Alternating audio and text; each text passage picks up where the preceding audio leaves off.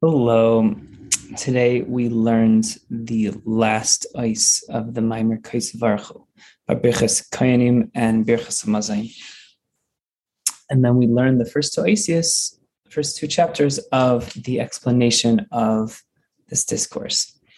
And we spoke very fascinating insight about how the benching, Birchas Hamazon, has to be specifically Kedei Sevilla. You have to be completely satiated in order to fulfill the mitzvah. Specifically through bread, because bread is what gives special godly vitality to the soul and is the instigator for a special godly hamshacha from God's essence into the soul of man. Now, unfortunately, when a person eats less than that amount, this kedei sevilla, this amount, which our sages defined as a kazayas, is much less of this godly holiness that is able to come down, so it's not able to come from high enough of a place. However, the Birchas Kohanim, the blessing, the priestly blessing,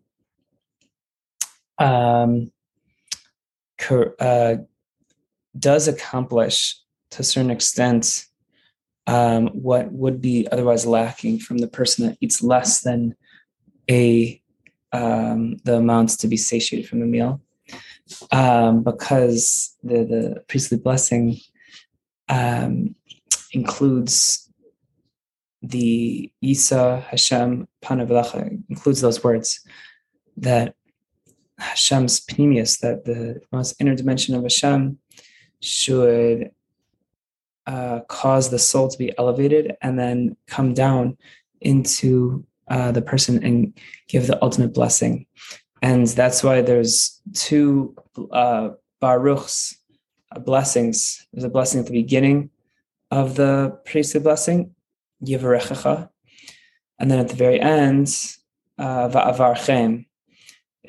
So the whole idea is that specifically through our Torah and mitzvahs, which create the peace, as it says, Yasim Chashalim, that it'll create peace, it is able to affect this blessing, divine blessing, coming from this very, very high source.